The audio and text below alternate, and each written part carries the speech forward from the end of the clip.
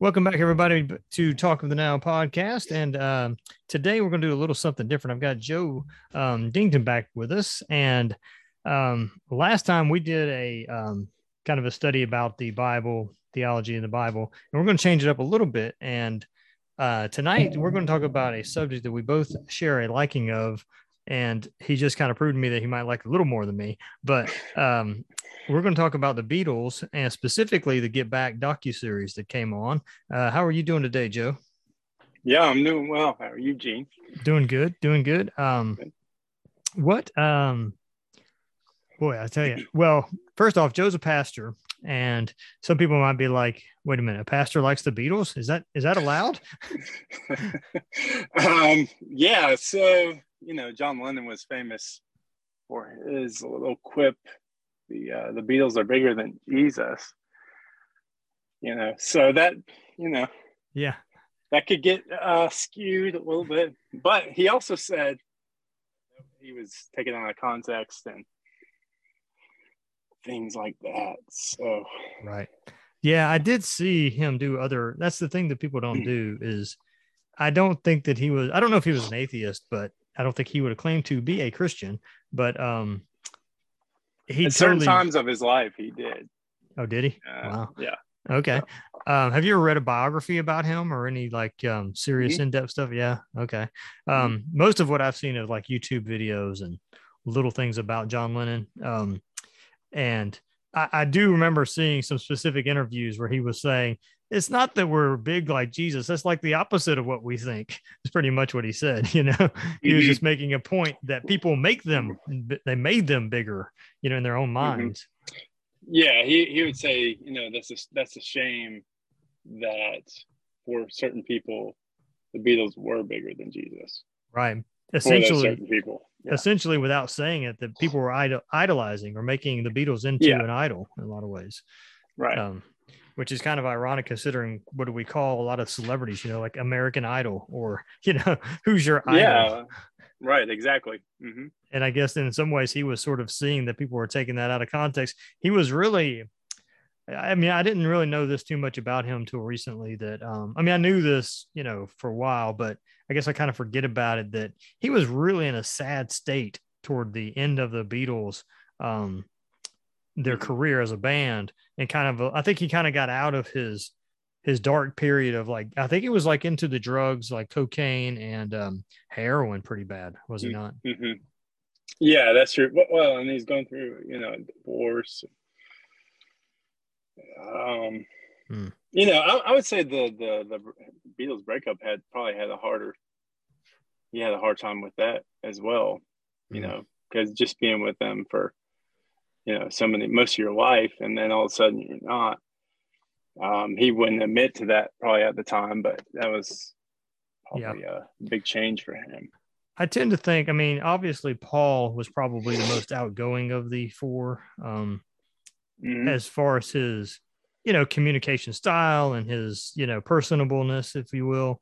And just listening to interviews from Paul, he just looked at him as, as he would say, his mate. He was just the guy that they were best mates from the time they were, adolescents to, when they started to, make a little band just for fun. And next thing you know, I can't imagine putting myself in their own shoes, which is impossible. I can't imagine being like, I'm sure Liverpool back in those days was probably similar to being from like out in the country here, like being from somewhere like Kentucky or, Iowa or something like that. And, next thing you know, you're the biggest thing in the world. What can that do to somebody's psychology?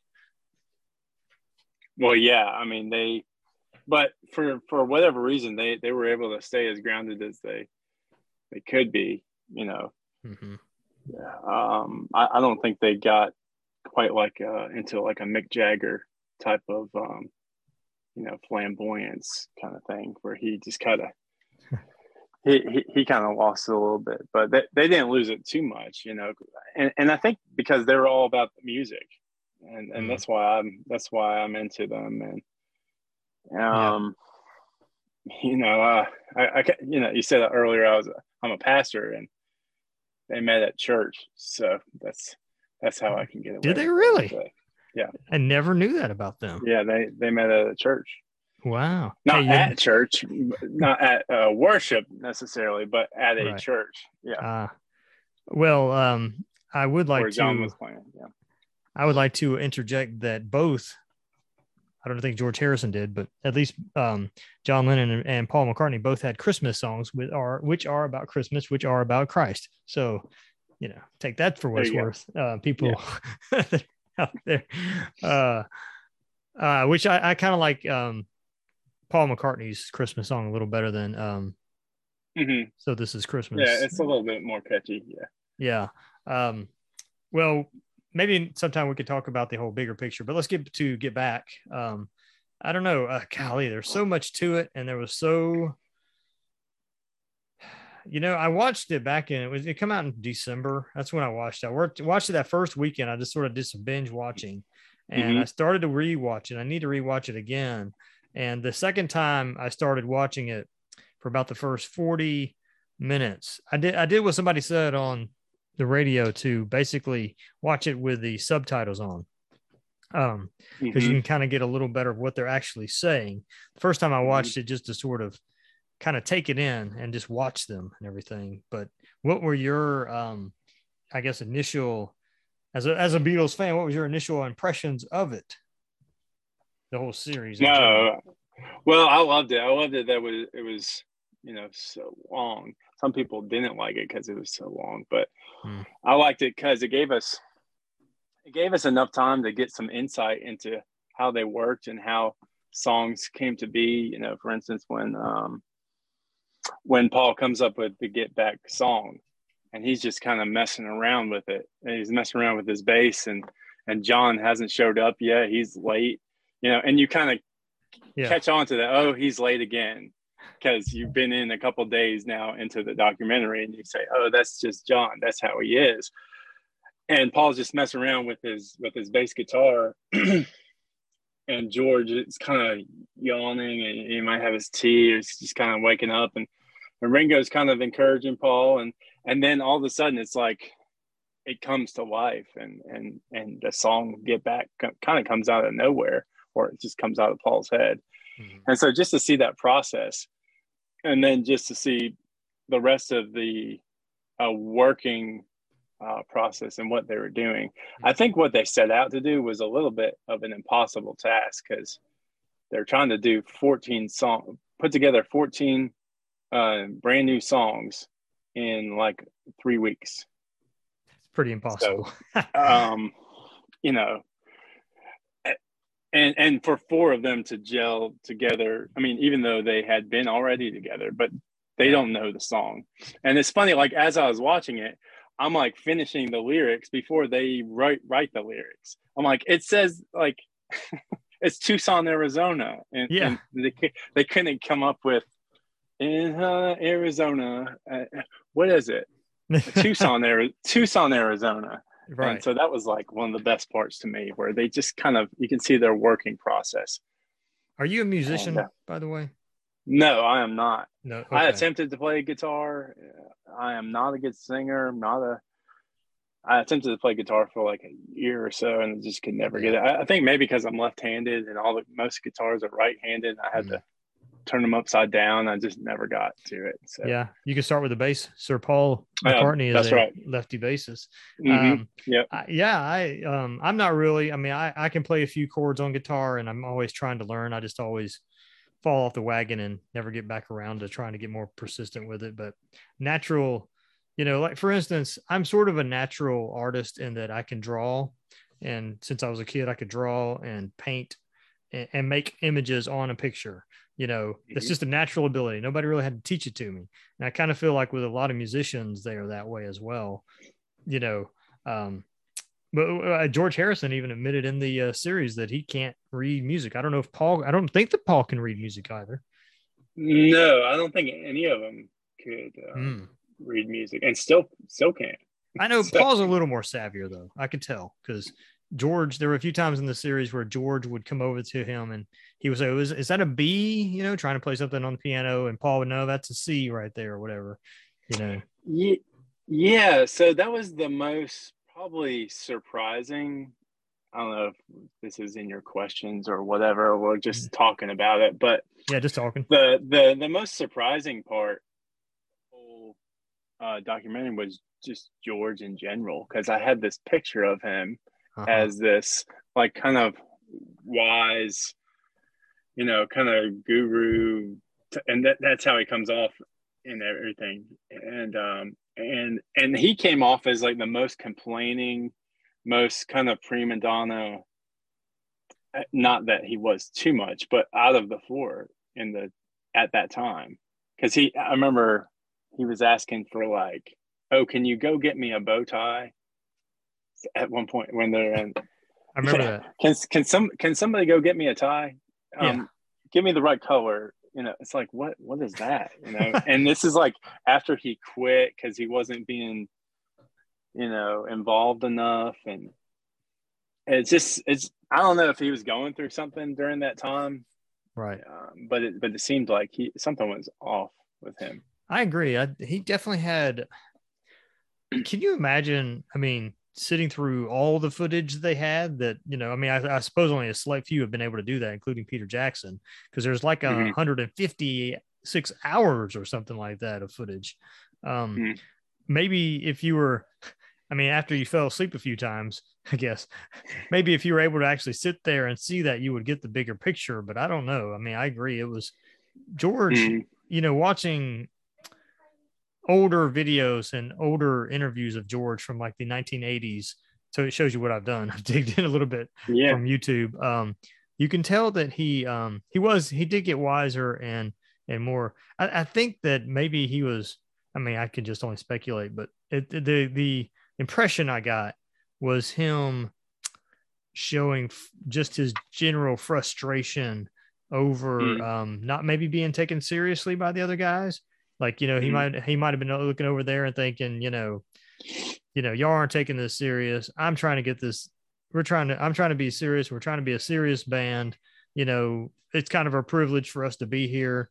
And you're just acting like wankers, I guess they might say, yeah. But I don't know. That's just my overall impression. Yeah, I guess, he had a number of songs that he had written and they just weren't going to get on the album. Especially if, I guess, in some way that's what's the album he comes out with right after All Things Must Pass, right? And it's like 30 songs, right? And he must have had most of those at that time and just couldn't get them out because John and Paul had their songs. So yeah.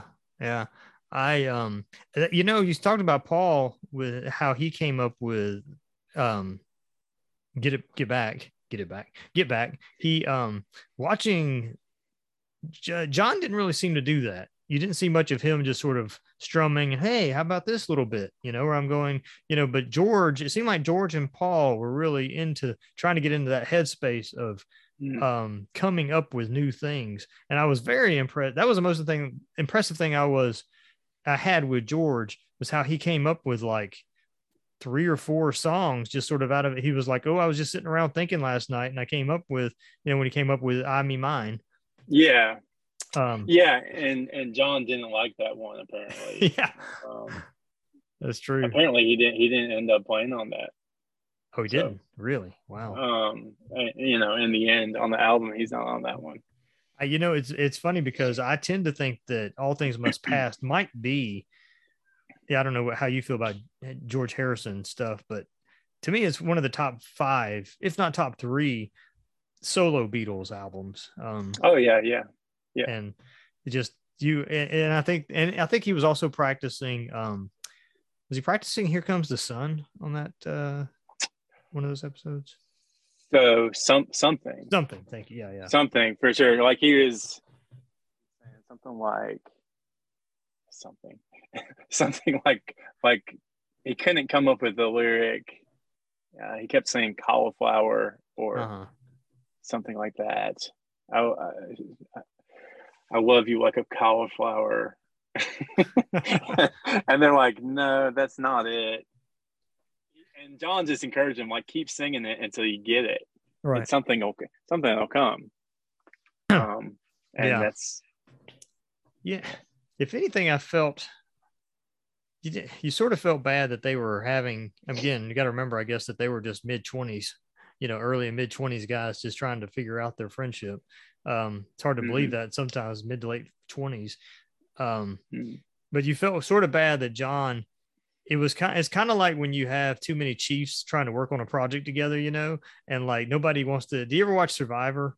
The show Survivor, and you see like you get 3 or 4 alpha males, and nobody wants to step on each other's toes trying to make something happen. But Paul was like, we don't have George Martin. He passed. Was it George Martin that passed away, or was it? Am I getting the two confused? Their manager had just passed away. Their manager Brian Epstein. Yeah. Like they were saying that I read that he just passed away, and then Paul was saying somebody's got to step up. You three aren't really stepping up. I guess I need to step up and say, hey, let's get it together. Yeah, I mean, and you just showed their human nature where they do need a leader. They do need someone to steer the ship. And Paul was like, well, I guess that's me, but I know how I come off, and you guys don't like it, or kind of.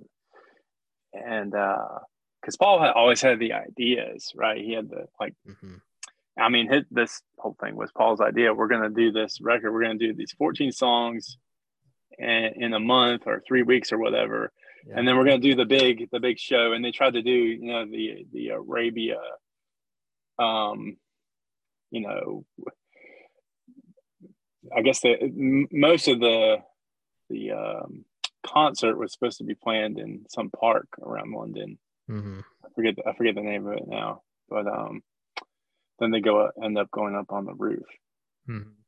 So I agree though that, I mean, I'm sure that any I don't know about music professor or whatever, but anybody that is an ambitious singer-songwriter, I would think that anybody would advise them, you need to sit down and just watch this thing 2 or 3 times to get a feel for how people that were naturally gifted in doing it did it. Not that you got to copy them, but it give you an idea, Well, it's inspiring to me because they work so hard at it. They don't care about how much success they've already had.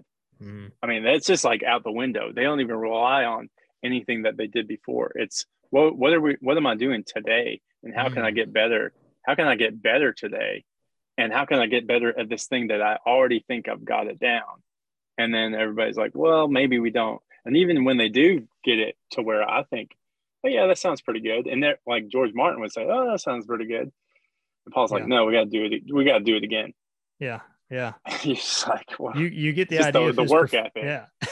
Paul's perfection is, you're surprised he ever got a song completed, It's kind and John's like that too. And that's kind of surprising in the whole documentary too, because John is just as enthused about making the song perfect as Paul is. Yeah, I would love to see. I doubt there's any video of it, but it would just be great to see a similar thing of when they were creating some previous albums like Sgt. Pepper and the White Album. Yeah, I mean, that had to be just the way that they did it. I mean, how we saw them, and probably even more so with those albums. Yeah. So. There's a few tiny bits of footage of the White Album, and it looked like they were slightly happier when they were making that one. But have you I assume you've probably seen Let It Be, the documentary, right? Yep. You can't really compare the two, but did you like Let It Be? Well, it seemed kind of forced, just to like, let's get something out there and we're gonna show you. It's mostly just, okay, here's a song, here's a little argument about the song, and then here's the next one, and it's quick. You're not really sure exactly what's happening. Yeah, there's no like flow to it, which is different than how Peter Jackson did it. Yeah, but I think the Michael Lindsay Hogg, the director, he only had so much to work on. He didn't have, I mean, he didn't have the like nice up to date footage either, which that, we haven't mentioned all that, but just like if you watch Let It Be movie and then this, it's night and day how it comes across, just like video quality and sound. I mean, Yeah. it's not even comparable. Yeah. And that the I personally like Let It Be. I sort of think it gets a little bit of a bad rap because it shows some of their arguments and things. But I just sort of like that it showed it is what it is type thing. But Sure. Yeah. I could kind of see how, because you got to remember late 60s kind of was sort of that art deco kind of period, and they're trying to be, a lot of people are trying to make artistic kind of psychedelic type movies and, things that are kind of whimsical. And, for that time period, I think I could kind of see where they were, because you watch some things from the late 60s, it's pretty dang odd in our 21st century mind, Well, that's the one thing Let It Be is not. They are, right. It's like Back to Rock and Roll. That's what they're trying to do. They're trying to be as simple as possible. And, it's, I guess they're just too big for themselves at that point. They just got too much, too many songs to get out and not enough time to do it. So. One of the things to me that showed their brilliance of how they did and what they did was you get to, I don't know if it was the second episode or maybe toward the end of the first one, where they're kind of getting stumped and they can't figure out what to do next. And I just thought it was brilliant that Paul came up with the idea. Well, let's just go. I mean, we've got like 30 plus whatever it was, 60 songs from when we first started. Let's drag something back out from 1964. I was like, that's brilliant. I would have never known. And for him to even remember that, there's no like internet to look up on. He doesn't like, hey, let's listen to the tape that I have. It's just like there. I mean, he's like, oh, remember this one, and they all do once they start playing it. So yeah, like 909? Is that the name of that song? Yeah, One After 909. Yeah, One After Nine. That was I actually liked the album Let It Be. A lot of people were not big on it, but I've always liked it. I like it. Yeah, I've owned it for several years, and that song's always been one of my favorites. But I never knew that was one during that they created prior. It was almost like pre-Beatlemania. Yeah, well, he wrote that like when he was 19 or something like that. That's crazy. Like it's just stuck there in his head. And another thing that I like too about that album and that whole project is that they stripped it back down because they went, I guess, to the cliff or the top of the hill with the Sgt. Pepper's and the White Album, and they came back down and they just wanted to do something stripped down and just more, back to basics. Mm-hmm. Well, and I suppose that's why they call it the Get Back, even though Paul's not necessarily meaning that in the song, but it just kind of coincides with what they're trying to do. And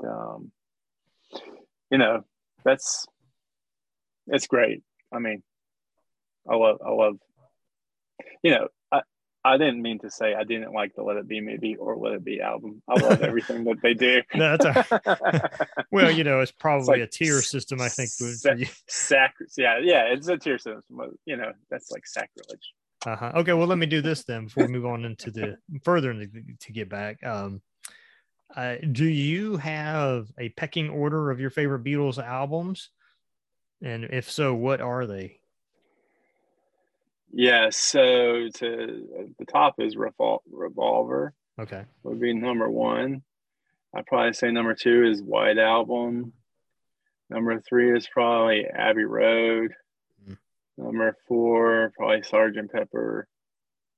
And then five is, one of those, maybe like Hard Day's Night or something like that. Okay. And then down it goes. Yeah. Let It Be. Let It Be. I really don't think of like as an album so much as just like a collection of songs.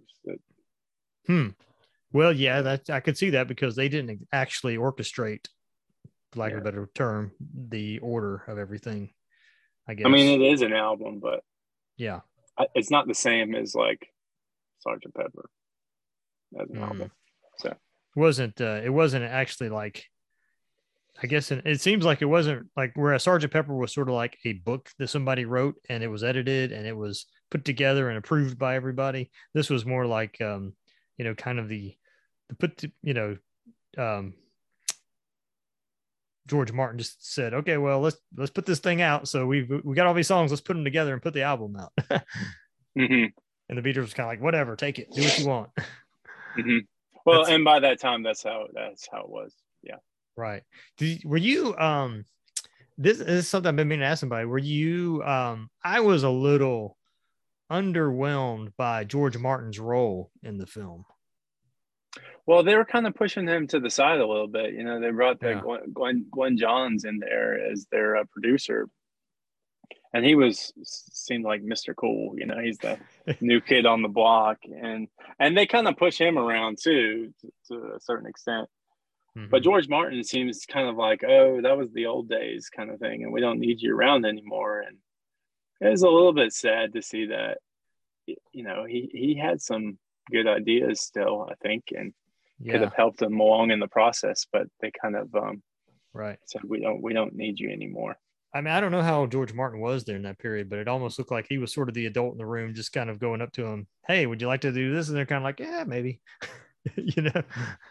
Yeah. And well, what was good is like when they're outside the working, you know, making their songs, when they would talk to him personally, they were kind to him and you know, ask him how his wife was and things like that. So like that was a little interesting. Like they're still friends with him. Yeah. So it's just like, hey, we don't need you here, George. So you feel like there was a little bit of dismissiveness on their part toward him in the series. Yeah, and maybe they didn't even realize they were really doing that. It was just kind of, that's just how it ended up being. Yeah, and not to mention there might have been a lot of stress on their mind as it is. It was a little odd to see. I mean, that's one of the biggest things that's talked about from what I've read is the clear difference between when they were in the how do you say that, Twickenham, the studio. Yeah, Twickenham. Yeah, Twickenham, and then going to Abbey Road studio was like night and day. Even watching it, you're like, especially when Billy Preston comes on, you're like, yeah, this is like a totally different group. Yeah, so that's an interesting thing that with George Martin and Billy Preston, they said, oh, and Peter Jackson did a good job explaining how Billy Preston, how they knew him, right? So they knew him before. You know, this might be a point I hadn't thought of. Like they were working with Billy before they even met George Martin. So maybe that was some of it. Like they were getting so far back that it was even before. Because a lot of times they're talking about Hamburg. Oh, remember how we did this in the Hamburg clubs and all that, and how this went, and then Billy was there too, and Billy's back here, and it just kind of he happened to be there, and then you know John says, "Okay, you're in the group," which that must have been like a real thrill for him. I mean, John perked up. I mean, he perked up like a kid for Christmas after a while because he was like, oh, we're really gelling. I mean, Billy has a great attitude and he's just, you know, I'm just here to have fun with y'all, because you could tell that they were getting all tense and trying to figure out, they were frustrated and everything. And then, you know, Billy comes in and just Mr. Gracious and they're like, this is a party all of a sudden. Yeah. So I watched one clip the other night. You know, because now I'm just watching it whenever I need to waste some time or whatever. This is what I turn on now. And like when Billy starts playing, Paul gives this look like, wow, like I can't believe it's gelling so well like that. Yeah, and then Billy, John's facial expression changes. And you know, it's that time too, because Billy, he just walks in like, yeah, I'll play. Let me sit down. You know, and you're kind of like, wow, that guy is incredible. Yeah. You know, yeah. And you take it for granted when you know, since you said you had Let It Be album for so many years, and you take it for granted that he's even on there. Like you don't think about him. And then, but when you watch it, you're like, oh yeah, he's like a key to the songs. I think it's safe to say that might not have existed. Let It Be or the album without Billy. I mean, I don't Yeah, know. They might have given up had he not come on board to lift their spirits, if you will. yeah, and they even say that you're you're giving us a lift, Yeah, and so yeah, you can make the case of that. yeah, Yeah. yeah. Show when I finally put this on video. I'm behind on my YouTube uploads, but show the audience your giant book you have. Yeah, so this is the book that accompanies the Get Back documentary. Uh, And what's interesting about the book is in the documentary is John mentioned something about a book, right? That they're, hey, when the record comes out, then the book is going to come out, and they show all the pictures, right? yeah, So like you'll have like I'll just have it random. It's a huge book. Like here's them on the roof, yeah. like discussing. That's like when they're discussing, can we really do this? Can we really go up on the roof and Mm-hmm. play up here? And but it's just filled with dialogue and nice little pictures. Nice. Yeah. Was it under $100, or was it over? It was like 40 Oh, that's 40 not bad. something dollars. Okay. Yeah, I got it at Target. So Target, if you get it at Target, and I think this is still a thing. This is really really nerdy. But if you get it at Target, they give you these little cards in the back, Interesting. And they're little collecting cards. Oh man. So anyway, I kept them in the little pocket that come in. Wow. And, so it's my little nerdy hobby. Yeah. That's man, I tell you, that's I gotta say. So if you want to get it at Target. Okay. Maybe one day I'll pick it up. I'm not that nerdy of a Beatles fan, but I can see myself getting it. I nerded out on U2 a lot for the last 20 years because I was big U2 fan, and I bought way more stuff from them than I should have. And Pink Floyd a little bit as well. Big classic rock fan, but oh yeah. That was anyway, so we can round it out then. Is there any other thoughts or feelings you had about it that you want to talk about? The old docuseries? Yeah, I mean the most exciting part is when they go up on the roof. And that you could tell they're really not sure like how this is going to go when they first get up there. But then once that they get through a couple songs, you can just tell like the excitement with them. Even with George, and George hasn't been excited the whole time. He said he doesn't want to go up on the roof, but then he's up there, and then they just have a good time up there. Oh man! And the little interviews with the people, which is different than Let It Be. I mean, Let It Be does that too, but there's a couple extra ones that I hadn't seen before. And it's funny, just kind of like some of the people are like, where's that music coming from? Because you think like they don't know that they're going to be up on the roof. And so all of a sudden they're just hearing this music and why are they up there? Yeah. So that was just a fun part. Go ahead. Well, and then to finish it off, like them going downstairs and listening to what they just did. Yeah, that was cool. They're enjoying it. So.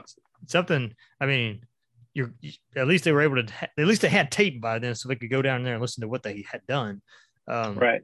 Another great, I'm sure a lot of sociology people will be just to get it's not even related to the Beatles, but just to get the snapshot of what downtown London and the people doing their everyday lives was about. That was kind of cool in and of itself.